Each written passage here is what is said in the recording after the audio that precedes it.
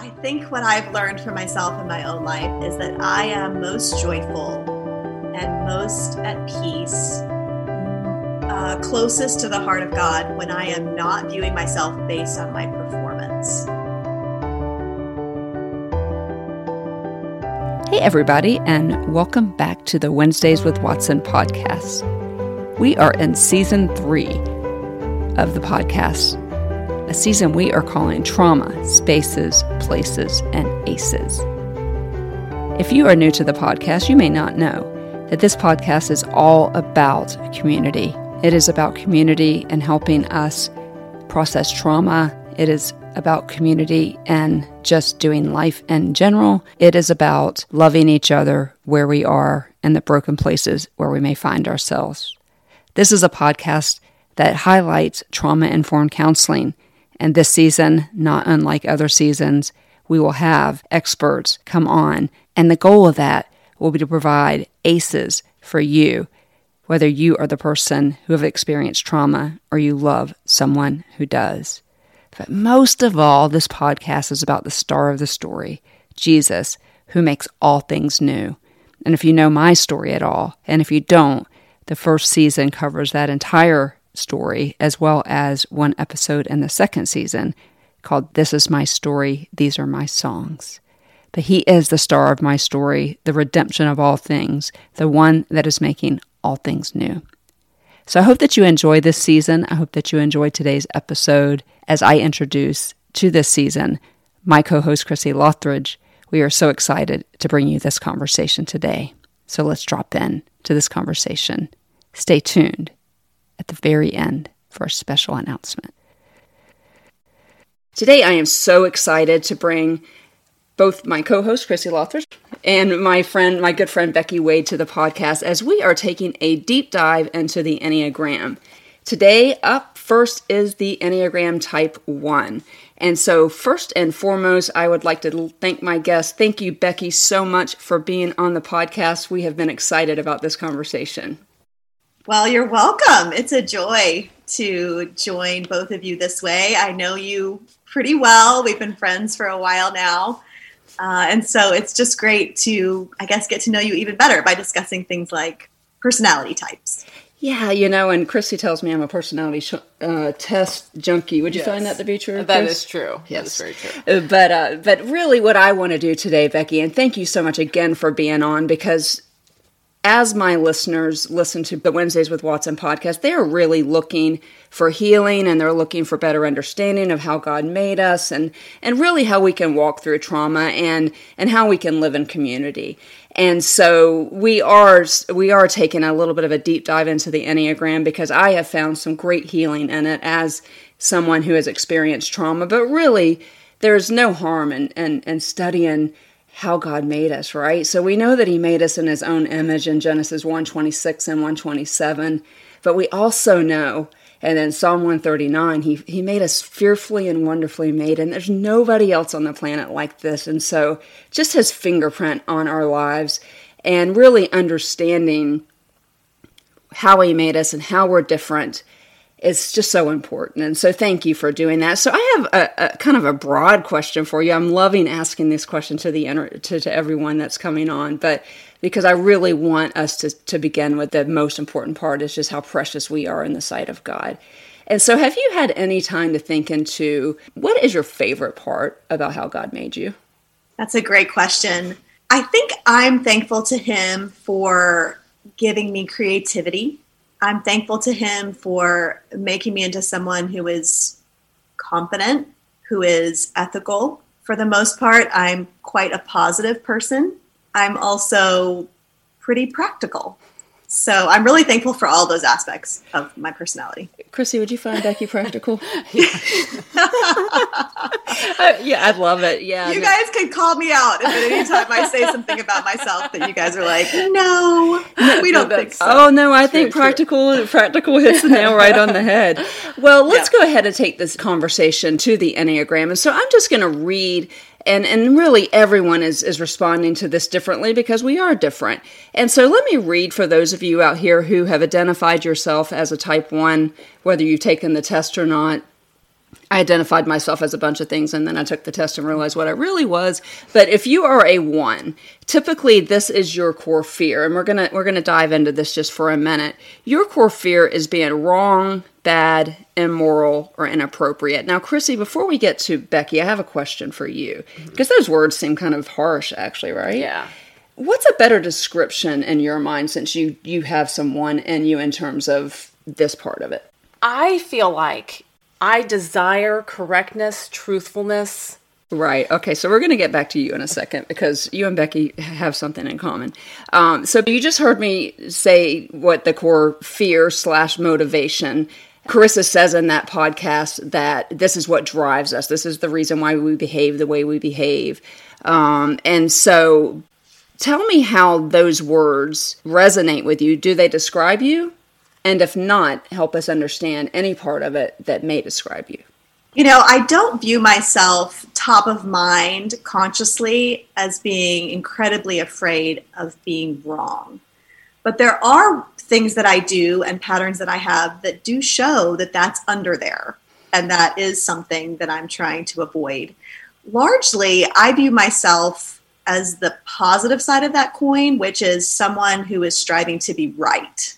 And so I guess if you hear that my fear is being wrong, it makes sense that I would be someone who's striving after being right and pursuing excellence and good decisions. That's more how I view my forward motion in this world. I don't view it necessarily on a daily basis as me running away from being wrong or me having a lot of fear about being wrong. It's more, I'm always seeking to do what is right. Right. And you told me a really, really funny example, something that happens in your life and where this really shines. And I can't wait for Chrissy to hear this. I've been waiting for this. I can't wait for Chrissy to hear this story. So you want to be right. And I think that is a different side of the same coin. But tell me that story, because I want this one to hear it. About my son? Yes. So just a small example from my daily life of this desire to be right. So it definitely pertains to big picture ideas and big life decisions, but it also comes down to little minute things, like having a conversation with my son, and something will come up and he'll say, "Mom, it's this way." And I'll say, no, it's this way. And immediately I have to sort of go to Google and make sure that I can prove that I'm right. And then when I can say that I'm right, it makes me feel so good. Like I'm so kind of like content and a little bit smug. And I'm like, see, I was right.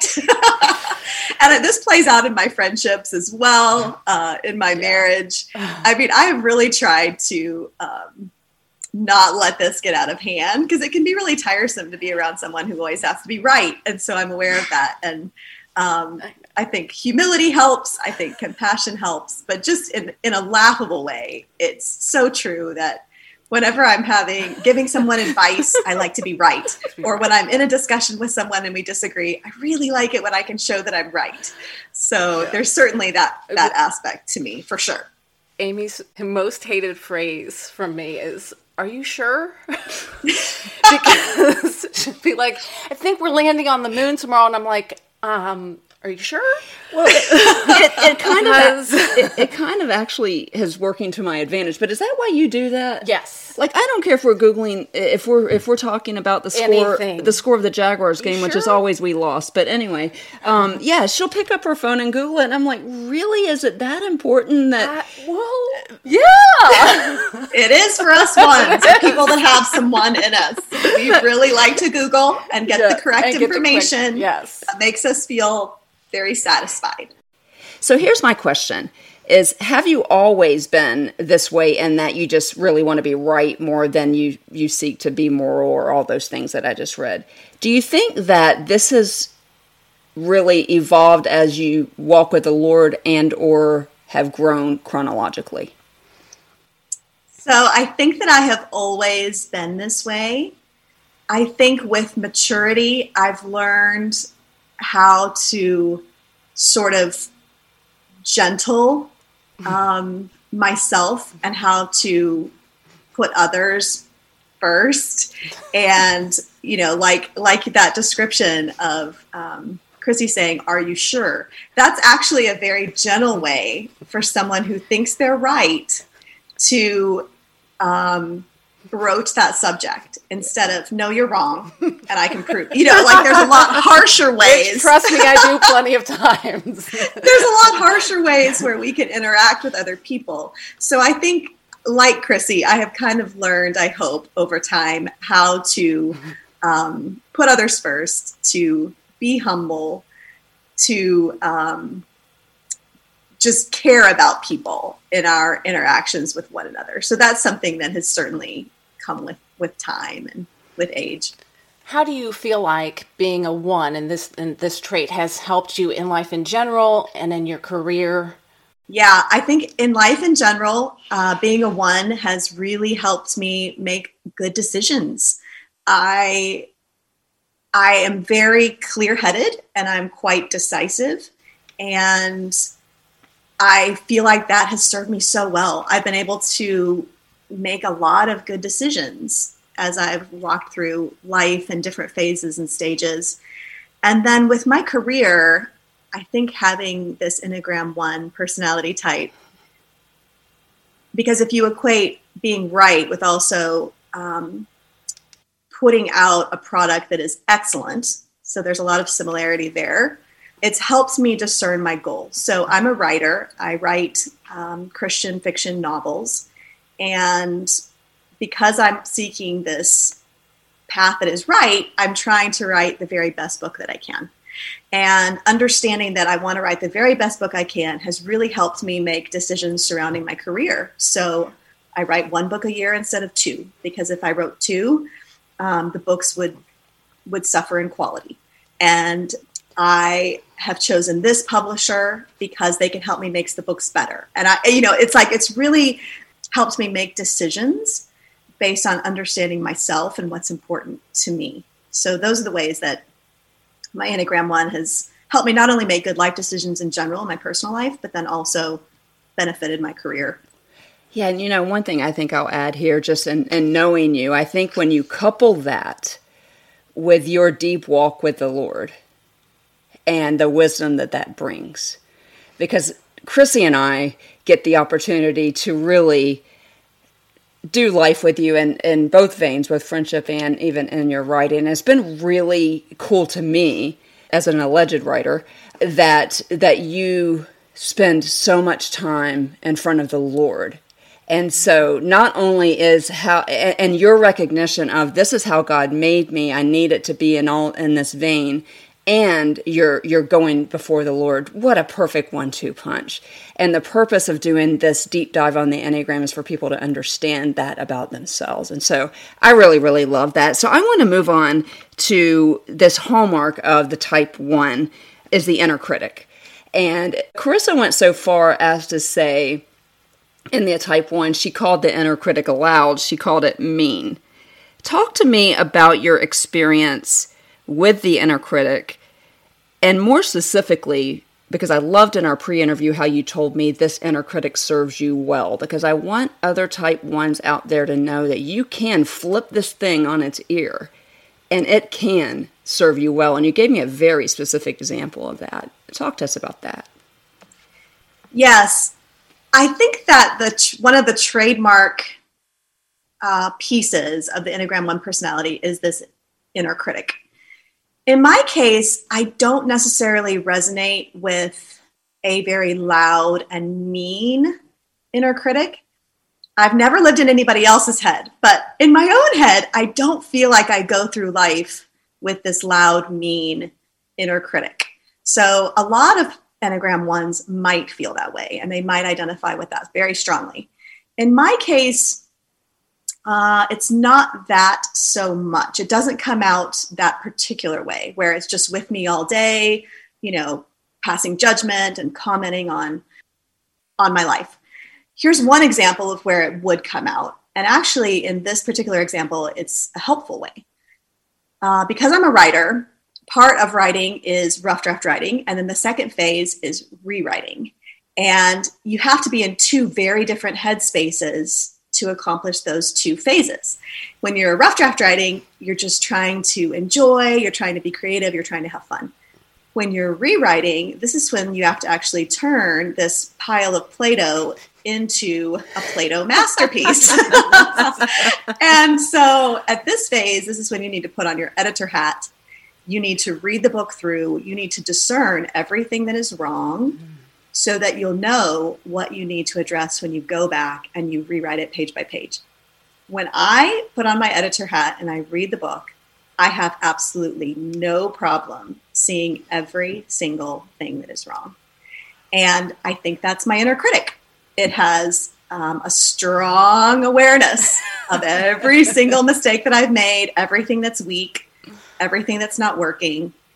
And with my writing, as hard as it is to read something and think, oh my goodness, this is really not strong. This has a long way to go. As hard as it is, having that discernment has been a huge asset to my writing because now I know how to fix it and what needs to be fixed.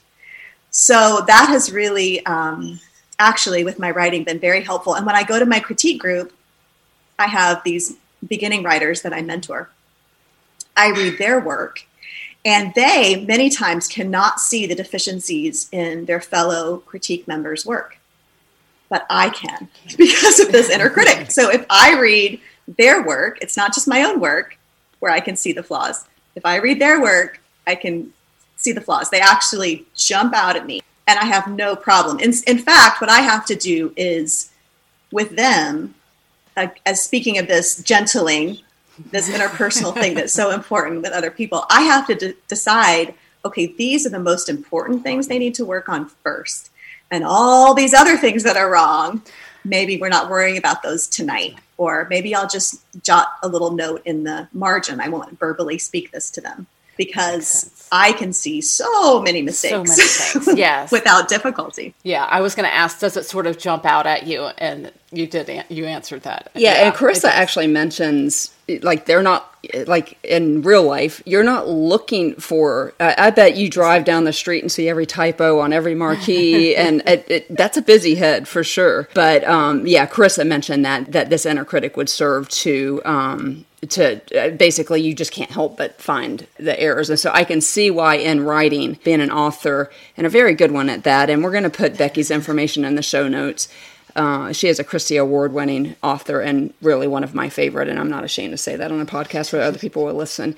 And so when we get off this interview, my manuscript has been FedExed to you. And I'm just kidding. Chrissy, you had a question. After that, you still want me as your editor? You're that brave? Wow. Chrissy, you had a question pertaining the inner critic. Has the inner critic ever served to indict you for something outside of your control? Yes. I think one of the hard things is that I tend to feel very, very responsible, especially for my children, but also for my pets, anyone that's in my home. So if I ever have an anxiety dream, the dream is always me failing to do something that I needed to do for one of my kids or one of my pets. Like, it's always this very innate, high level of responsibility that I feel towards them. Even subconsciously, like just deep down, I feel very responsible. So last December, my husband caught COVID at work and he brought it home, and we went through all, the quote unquote right steps. We quarantined him. We had him tested. It was negative. So then he, came and interacted with our family. Well, it turned out that he did have COVID and he just had a negative test. It was a false negative, and we all ended up getting COVID. And it wasn't my fault, but my inner critic really wanted to indict me for that. It wanted to say, you should have done this differently. You should have done that differently.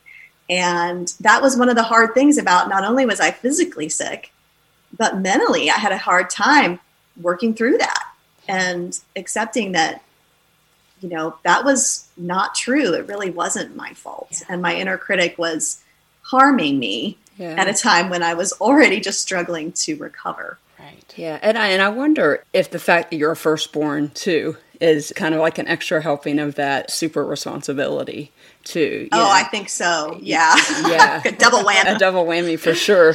Well, you just kind of referred to this a little bit. And it's a nice segue into my next question for you is, as you know, and you know me well enough to know that this podcast and its mission is about trauma. And it started, speaking of COVID, with my complete inability to write my own manuscript. And so I got behind this microphone and began talking. But really, my listeners have experienced trauma, and they are looking for ways to understand themselves better. For my Enneagram 1s out there, I was wondering if you could share with us a time where you experienced loss as an Enneagram 1. And what happened after that? What was your response to that loss? Well, just an example that is very, very recent. Just a week ago, our older, beloved 11-and-a-half-year-old dog passed away. And I was the family member responsible for him. I was the one who made all of the decisions concerning his health, his veterinary appointments, his food, his care. And I absolutely loved him. So when he passed away, it was just a knee-jerk reaction for that inner critic to swing around and hit me. So not only was I experiencing loss and grief, just that really sharp grief you feel when you lose a beloved pet, but my inner critic was on steroids in that moment. It was like telling me that, like, once again, it was somehow my fault. You know, I had made a bad decision concerning him. I hadn't got him the medicine he needed when he needed it. I hadn't made sure X, Y, Z. It just went on and on. Yeah. It was just a lot of blame that came back around toward me. How did you walk it back? Because this is a center point of this podcast. I loved how you told me you walked this back. So I have people in my life that I am very close with, who love me and who I love, who trust me and who I trust. And so I can say in moments like this where the inner critic does get off the chain, I can say to them, hey, this is where my thoughts are going. And they can say to me, that is not truth. Here's what's true. God took him because it was his time. Right. And you did the best you could, and you loved him the best you could. And, you know, having that community, those people to be really vulnerable with and confide in and actually say, here's where my head is really at right now. And then being able to speak truth into you in that moment and just provide comfort and reassurance and relatability is everything. Yeah, so my message to my listeners out there who identify as an Enneagram Type 1, particularly with loss and trauma, this is going to be the tool that the enemy uses against you. He is going to make that voice loud. He is going to make that voice mean. And so, as you all know, if you've been following this podcast for any amount of time, one of our 3 C's is community.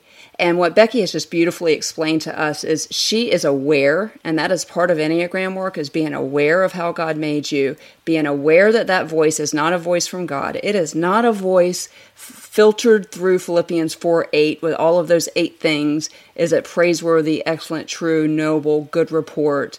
And there are 3 more of those. But in this case, those thoughts in your mind, that inner critic was not telling you the truth. And so for my listeners out there, I want you to hear her, and that when she had that significant loss, and if any of you have ever lost a pet, you know what we are talking about. When she had that significant loss, the go-to place was the inner critic, and she could have chosen to live in unhealth at that time and continue to beat herself up, or she could have chosen to use the community that God has given her.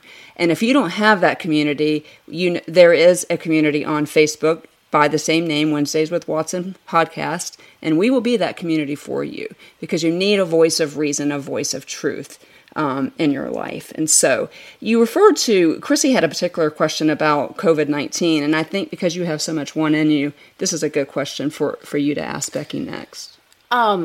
Yeah, as a Type 1 in the early days of the pandemic, when all the information was coming at us, how was it for you as an Enneagram 1? I know how it was for me. It wasn't very good. It wasn't good. it was awful, in a word. It was terrible.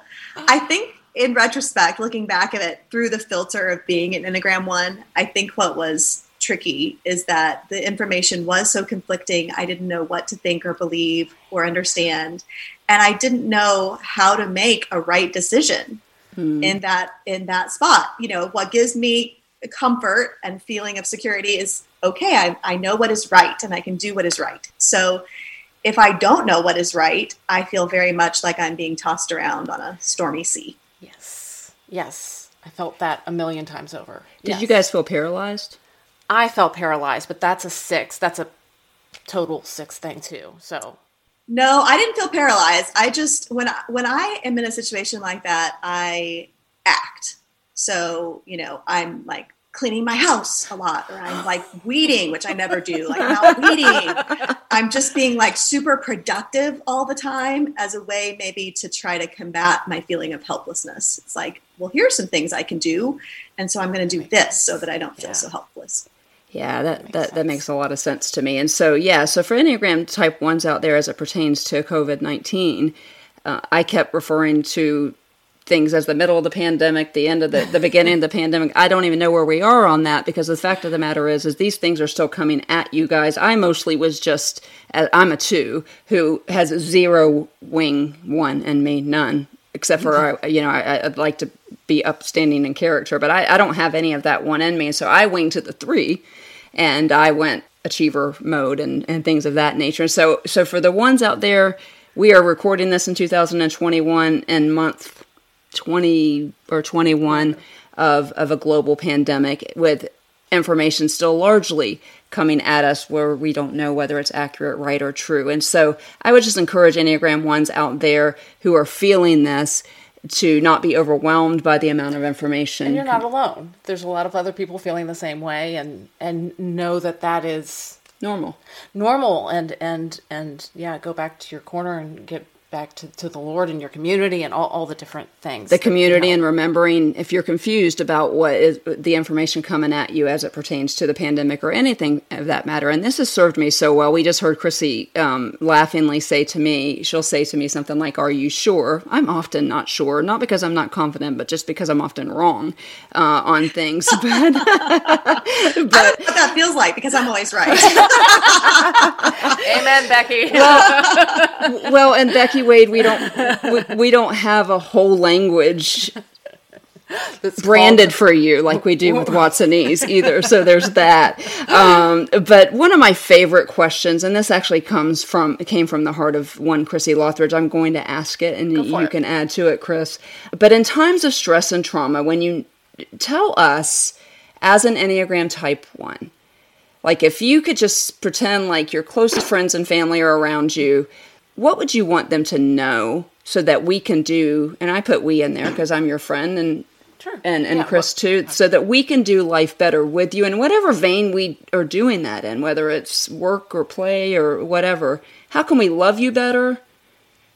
How can we help you? How can we help the ones in our lives thrive and be the best they can be? I think for sure what we already touched on, which is speaking truth, having those close relationships with them where they can confess the times when they feel like they're wrong and they messed up and their inner critic is really beating them down. So I think that is super key. As much as ones want to be right, they won't always be. So helping them understand that that's okay, that when they're wrong with you, that you forgive them for that and love them despite of that, I think is huge. For me, there's a lot of freedom in admitting my own imperfection, and for people who love me to love me despite those imperfections too. For me to love myself despite those imperfections, and for the people in my life to love me despite them as well. And I think that the one part that I do resonate with the ones, and maybe this is the achiever in me, is that I want people I want people to love me for what I do and for how well I do it. You know, like this podcast is a great example of that. I want it to be excellent, But I also want the freedom to, I had an episode where literally my dog was drinking water in the background and we could not edit it out. And so, I want people to know that too. And so I think that is the snapshot of the one, and that you guys need just as much grace as those of us who aren't as right as often. And yeah, we need to be looking out for you too, and that you're giving yourself that grace. One of my favorite things that Carissa Harrison, who is on the podcast and is my Enneagram coach, has shared with me, and it's been a game changer for me, is she asks me this after every session I have with her, is 2 questions, but this one resonates here, is how can you show compassion for yourself?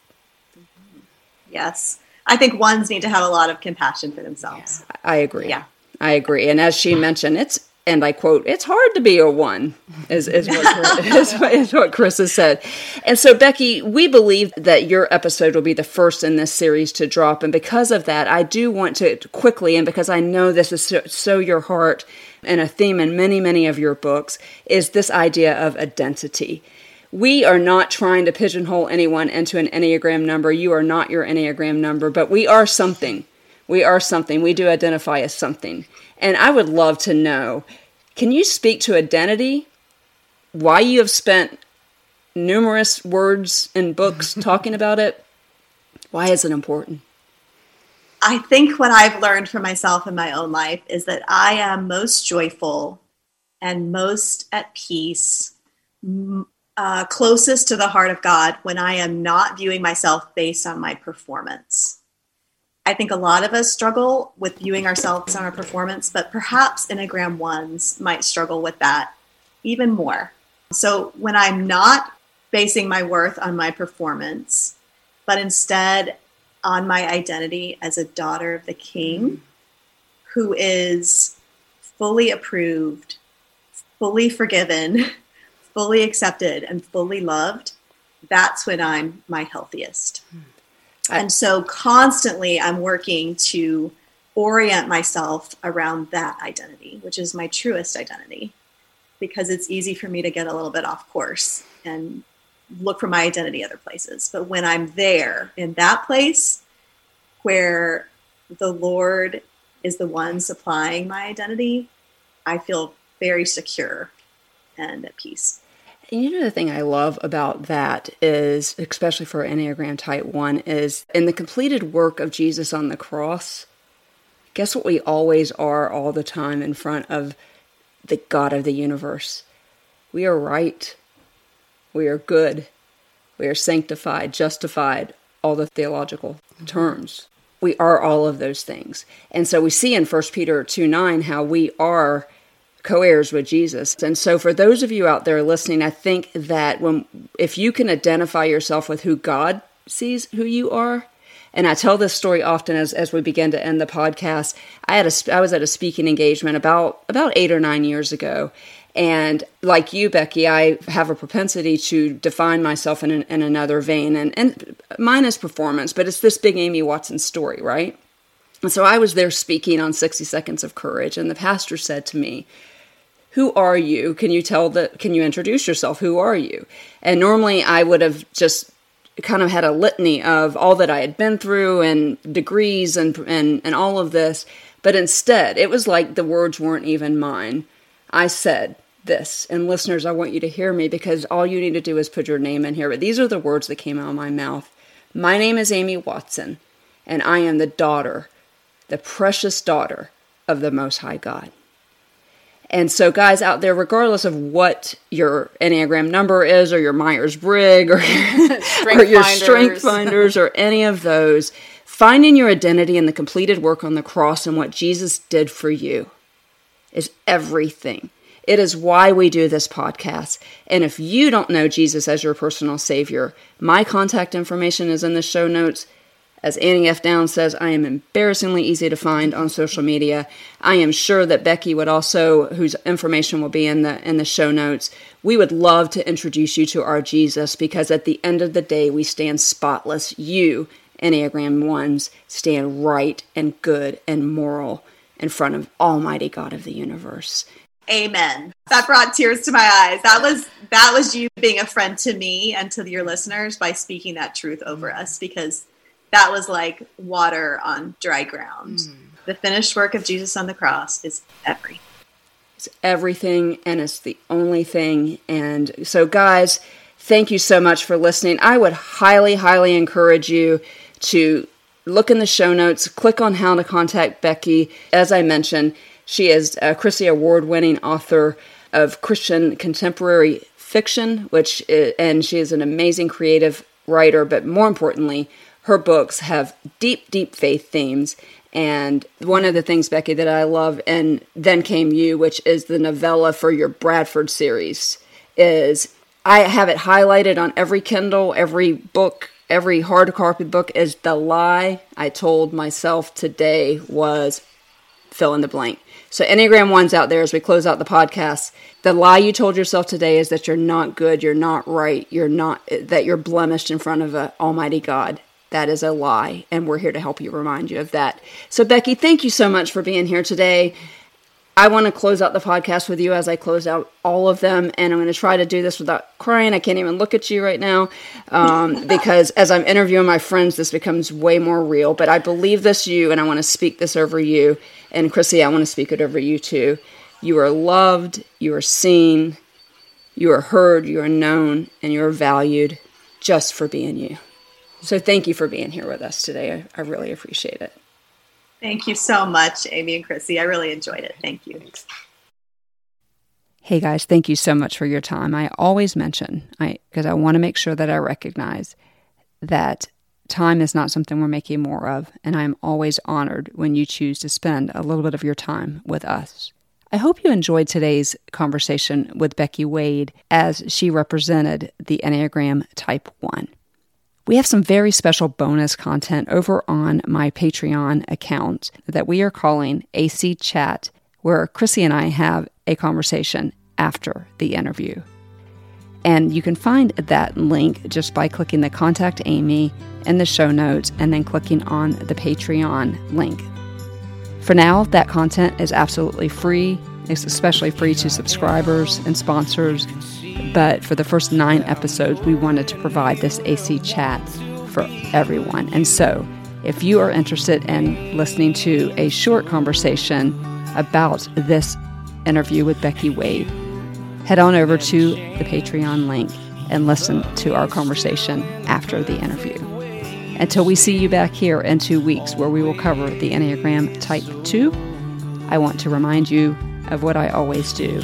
You are seen. You are known, you are heard, you are loved, and you are valued. Make sure you come back to the Healing Zone in 2 weeks, where we will have more coverage of the Enneagram, bringing up Type 2. Let my life glorify you and teach me to walk beside you. And I want to be more like you, so let